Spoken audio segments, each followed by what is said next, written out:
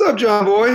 I'm kind of excited. I'm getting ready. This week I'll get the iPhone 12. I'm on that always upgrade plan. So I got in on the pre-order. Pretty excited about it. Not going to lie. Interesting to a degree, and I'm not even going to pick on you for once, just like a generalized perception kind of thing. But it bewilders me how the majority of the population is just very cheap and against buying a phone.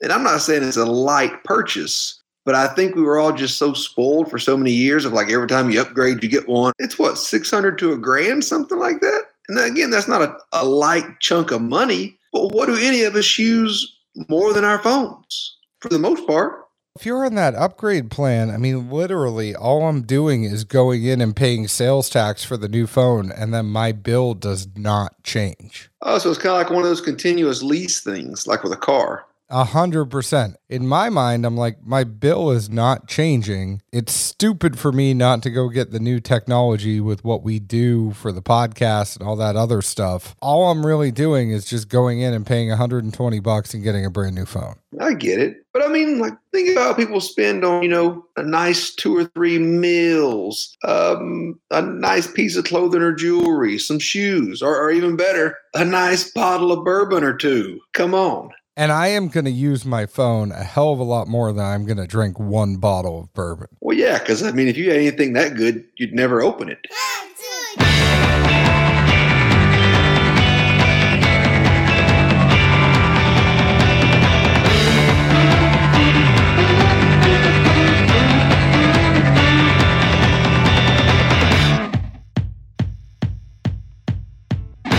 Hello, everyone. My name is John Edwards, and with me, as always, is Zeke Baker, and together we make the Dad's Drinking Bourbon. Wherever you are, whatever time it is, thank you for making us a part of your day. I am going to get you for that one, Zeke Baker. You know you can come open any single one of my bottles whenever you want. Hey, you also know it's the unscripted, unplanned punchlines that are always the best. I love when we get each other. The best is when I get you, because you really don't expect it. How are you, my friend? How's your week been going? Not too bad. Not too bad. Got to, have a couple of days off the grid this past weekend. The unofficial DDB fall winter tour is kicked off now. Granted, there'll be some events that you and I both show up as tandem to, and somewhere the folks only get one half of the dynamic duo. But it felt good to see some people and enjoy just a few hours in a room with folks, sharing light pours, bullshit more than anything, and just meeting people, through online communities and boards and whatnot. There's just nothing more genuine than that still. 100%. And I'm looking forward to it. I know that you were in Kentucky last weekend. I'll be in Kentucky this weekend. I know Grains and Grits is coming up. We have Lauren Simpson's event. We have a Bardstown Bourbon Company event that I'll be going to. So whole bunch of stuff going on within the next month. At the end of November, I'm going to have 2 golden doodle puppies, and I won't be going anywhere for a while. Not even the gym? No, I'll be at the gym every morning. No days off. What are the puppies going to do? Hang around in the enclosure I got them, or their crate, or spend a lot of money on these dogs. They're very well taken care of. But they're puppies. They're not going to be trained. Yeah, so I the puppy pad. I can wash it. Everything's good. So how many months before these well taken care of puppies take over the space you're currently occupying there now in the John Bourbon DDB room? They're not going to be allowed upstairs for a very long time, so it's okay. Yeah, I see that lasting. I mean, if they come up here and cuddle with me at night, it's okay. They are going to want to hang out with me a lot. They are going to want to see me as their pack leader, so it's okay. I understand if they want to come upstairs with me. The poor world those things are going to find out about then one day. I think they're going to love me. Anyways, let's get into this. Today's show is sponsored by CaskCartel.com, changing the industry standard as to how you get your alcohol. They are like the Amazon of the spirits industry, the premium spirits marketplace, where you can go and they hook you up with merchants that will send whiskey directly to your door. It's allocation season. Obviously, some of the allocated bourbons are going to be more expensive because you don't have to wait in line. It's totally a convenience thing. So yes, the price is going to be more expensive on CaskCartel.com, but the price for your daily drinkers are going to be on par with what you get in the store. Go ahead and check them out. Also follow them on Instagram at Cask Cartel.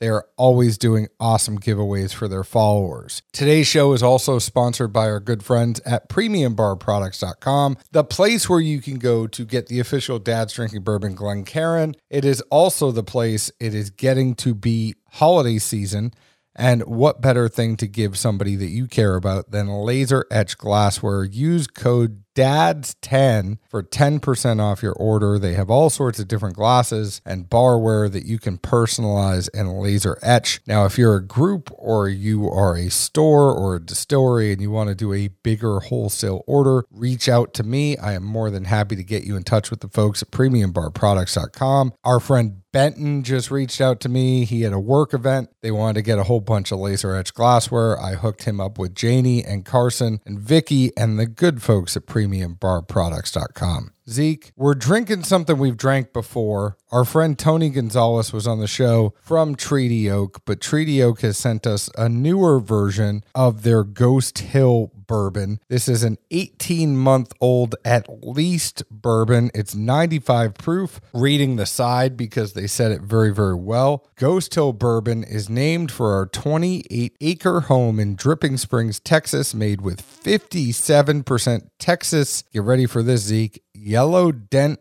#1 corn. 32% Texas wheat and 11% American barley. A genuine grain to glass bourbon. This was all distilled and bottled by Treaty Oak in Dripping Springs, Texas. Back up 1 second though. What's the mash on this? It is 57% corn, 32% wheat, and 11% barley. Well, I'm a little perplexed here. I'll leave it at that.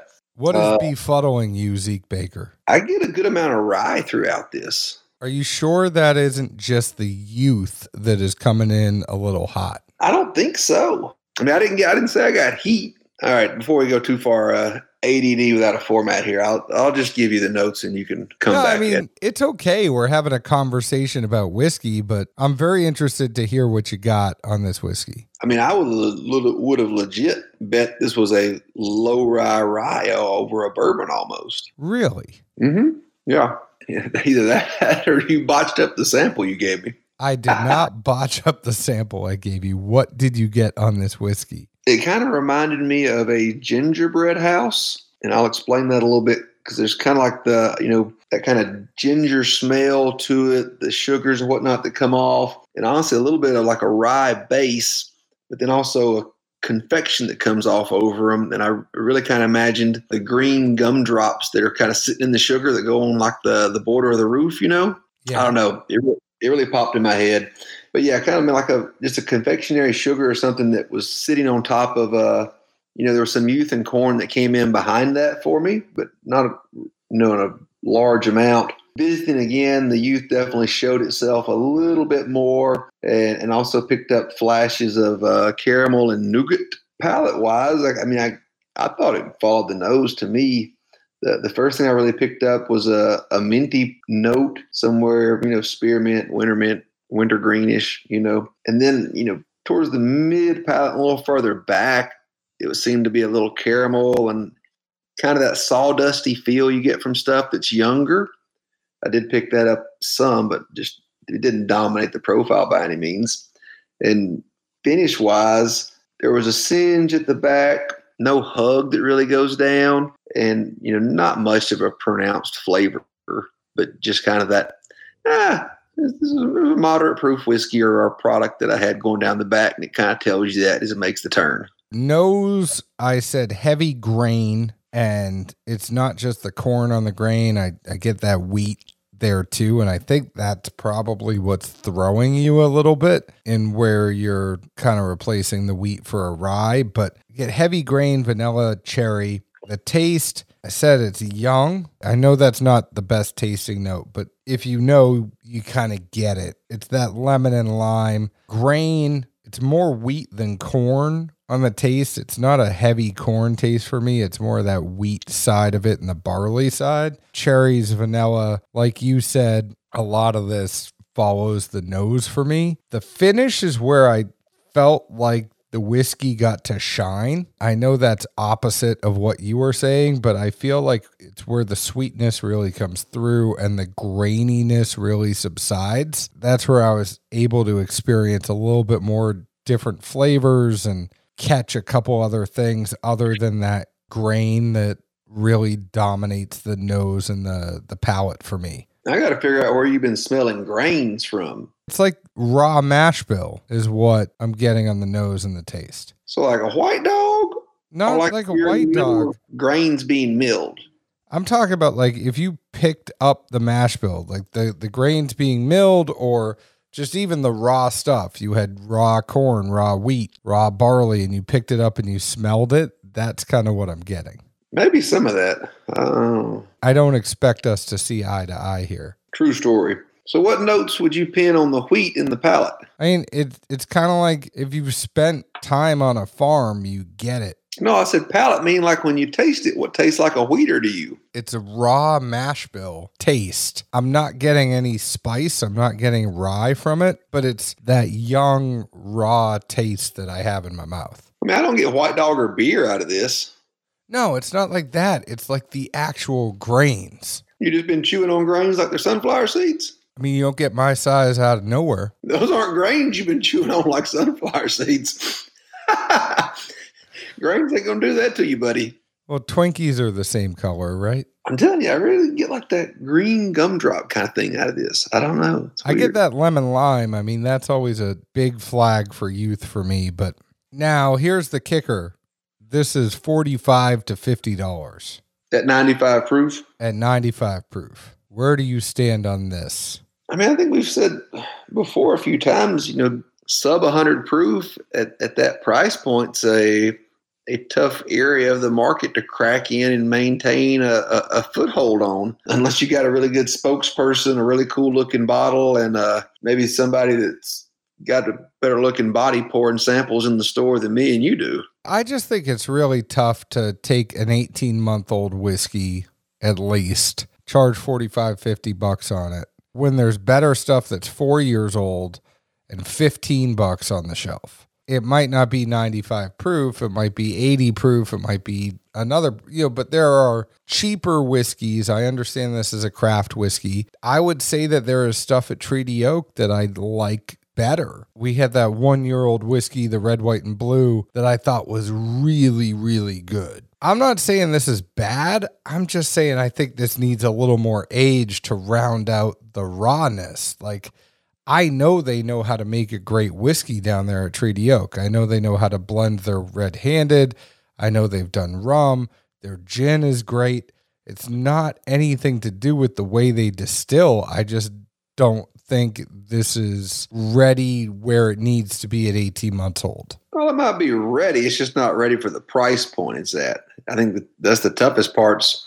Even when you catch a sale with folks at this price, it's just hard to, I feel like, capture repeat success and or how often you're going to get that, just because, I mean, at least to me, I'd be like, $45. I don't know. I mean, I know they say everything's bigger in Texas, but unless the amount of money in the wallet is too, it's tough to have this as a daily drinker-ish. And we know Texas ages a little bit different than everywhere else. So probably if you gave this 6 months to a year, it might round it out a little bit. I think this could be a really good whiskey. I think it needs more time. I mean, I'm really getting that raw ingredient. At least for me, I know you're not getting that, but it doesn't feel cooked. I feel like I'm tasting the batter and I'm not tasting the cake. Where the cake batter can be good in its own right, but you also know, like, if I let it bake, it's going to be better. And that, folks, is our Mrs. Doubtfire moment of the week from John. I think I am a pass, but it's on my watch list. Yeah, I'd go with that ranking here. Not a bad pour at all, especially for a younger whiskey. Knowing what you're getting in the product, I wouldn't want it to hurt the wallet as bad. To me, as funny as that sounds, it makes it more enjoyable. I think this comes out $25, $30. I'm fine getting a bottle of it. Yeah, for sure. Go ahead and find us on Facebook at Dad's Drinking Bourbon, Twitter at Bourbon Dads, Instagram at Dad's Drinking Bourbon. Find us wherever you download your podcast. Chances are you already have because you're listening to us right now. Please leave us an open and honest review, just like we leave open and honest reviews about the whiskey we drink. Those actually really help us and help people find us. Thank you to Treaty Oak for sending us a bottle of this Ghost Hill bourbon. Zeke, where else can the folks find us? In good old Nashville, Tennessee for the most part. And as we mentioned earlier, a few other select spots here and there over the next few months, hopefully. Cheers, Big Red. Ciao.